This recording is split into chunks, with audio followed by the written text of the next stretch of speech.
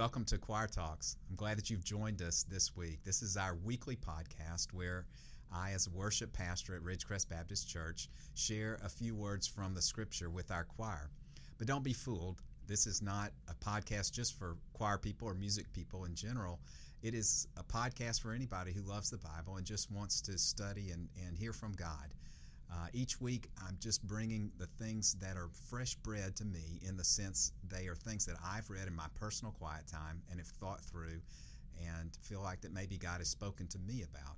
So today, I want you to sit back and join us as we look at 1 Corinthians 2 and talk about weakness and pride.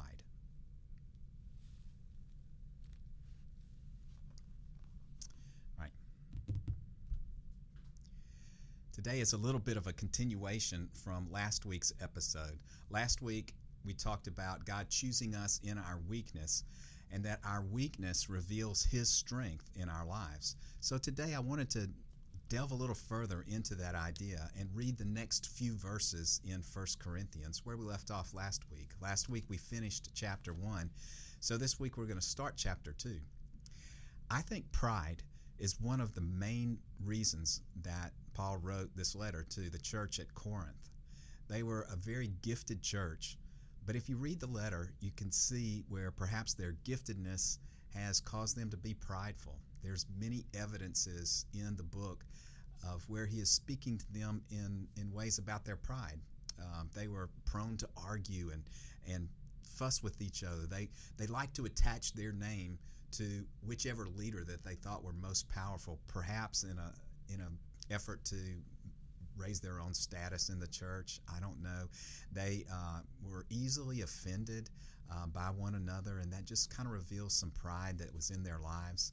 In fact, at one point in chapter 8, he just says this: knowledge puffs up, but love builds up. And that's a whole nother theme when you get to love and the importance of love that you'll see in this book. But today I want to focus on pride. I think pride was probably an issue for Paul himself, and that's why he was able to recognize it, identify it, and be helpful to the church at Corinth. Paul was a man of great knowledge. He was highly educated.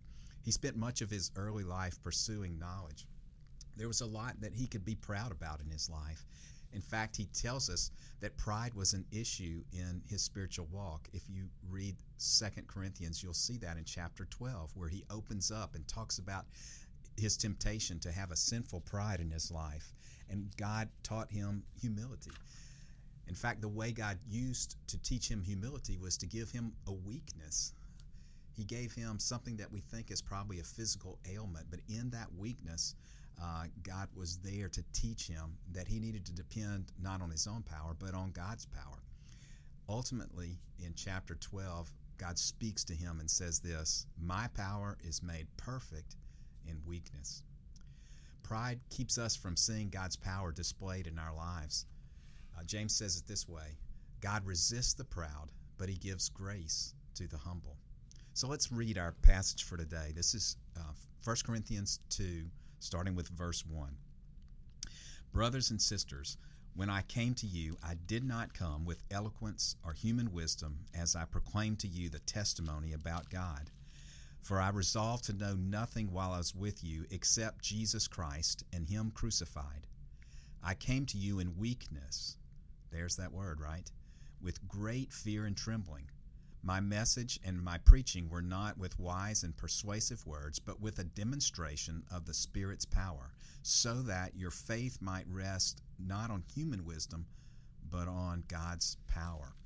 So let's break that down a little bit. In the first verse, he says, brothers and sisters, I didn't come to you with eloquence or human wisdom. But that's not because he couldn't have come with eloquence or human wisdom. If you read his letters in the Bible, you will easily see that Paul is a man of great intellect, great intelligence, and that he's very eloquent. He speaks very well and expresses his ideas very clearly and even poetically. He easily could have come with eloquence and with human wisdom, but he chooses not to. He made a choice. Verse 3 fleshes that out a little farther. He says, I came to you in weakness with great fear and trembling. So he set aside those strengths and he came instead with weakness. Why? Well, let's talk about great fear and trembling. That's an unusual phrase. I mean, what's up with that? What is he fearful of? I believe that he is fearful here of his own strength, his own ability. In fact, more specifically, he's not fearful of his own strength, but he's fearful that he would have pride and that he would depend on his own strength. He didn't want to quench the demonstration of God's strength by depending on his own ability. All of us are prone to lead with our strengths when we know that we have strengths. He feared that his ego would tempt him to use his own strength. But the strength of God is so much more powerful than our strength. John Piper said this, "Not that I distrust the power and promise of God, but I distrust myself. Not so much that I will fail as the world counts failure, but that I might succeed in my own strength and wisdom, and so fail as God counts failure."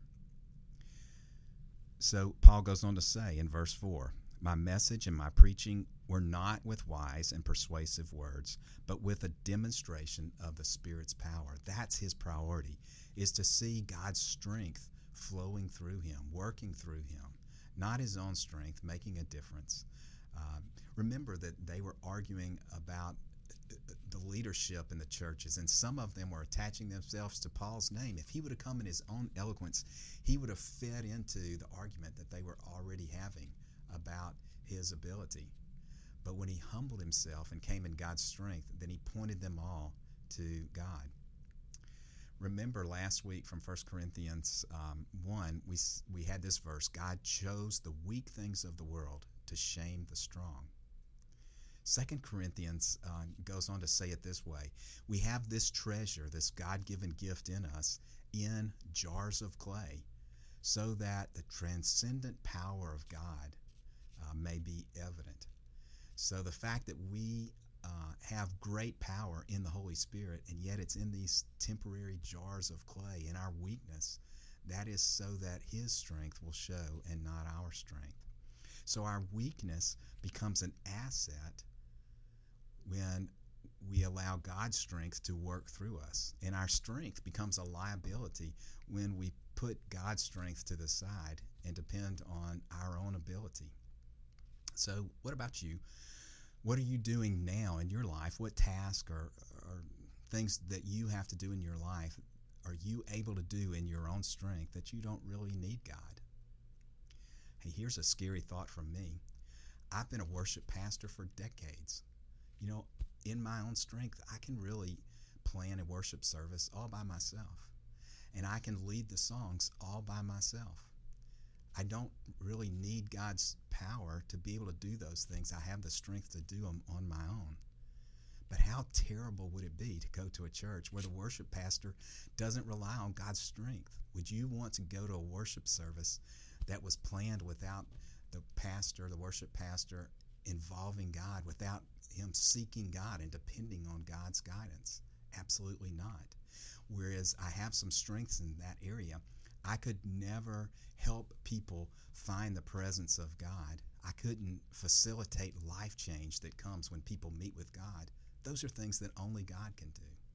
So even though he's given me some strengths, I've got to depend on his strength because it is so much bigger than mine.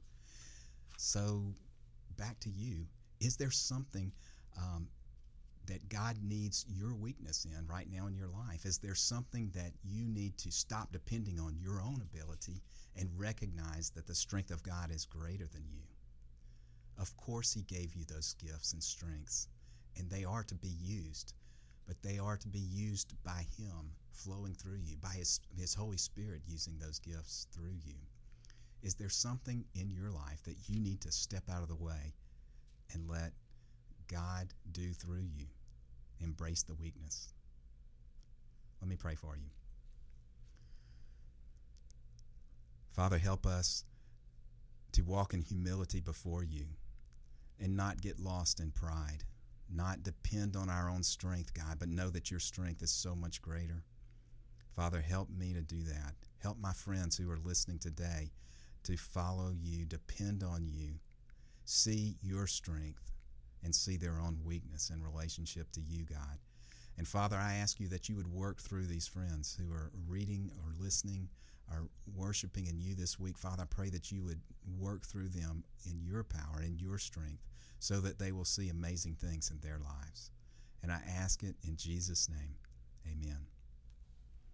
Hey, before we go, I want to, as always, invite you to be a part of Ridgecrest Baptist Church. We would love to have you here in the worship center with us on Sunday morning at 10:30. But you could also join us via live stream on Facebook or on YouTube. Hope you guys have a great week in the Lord. Thank you.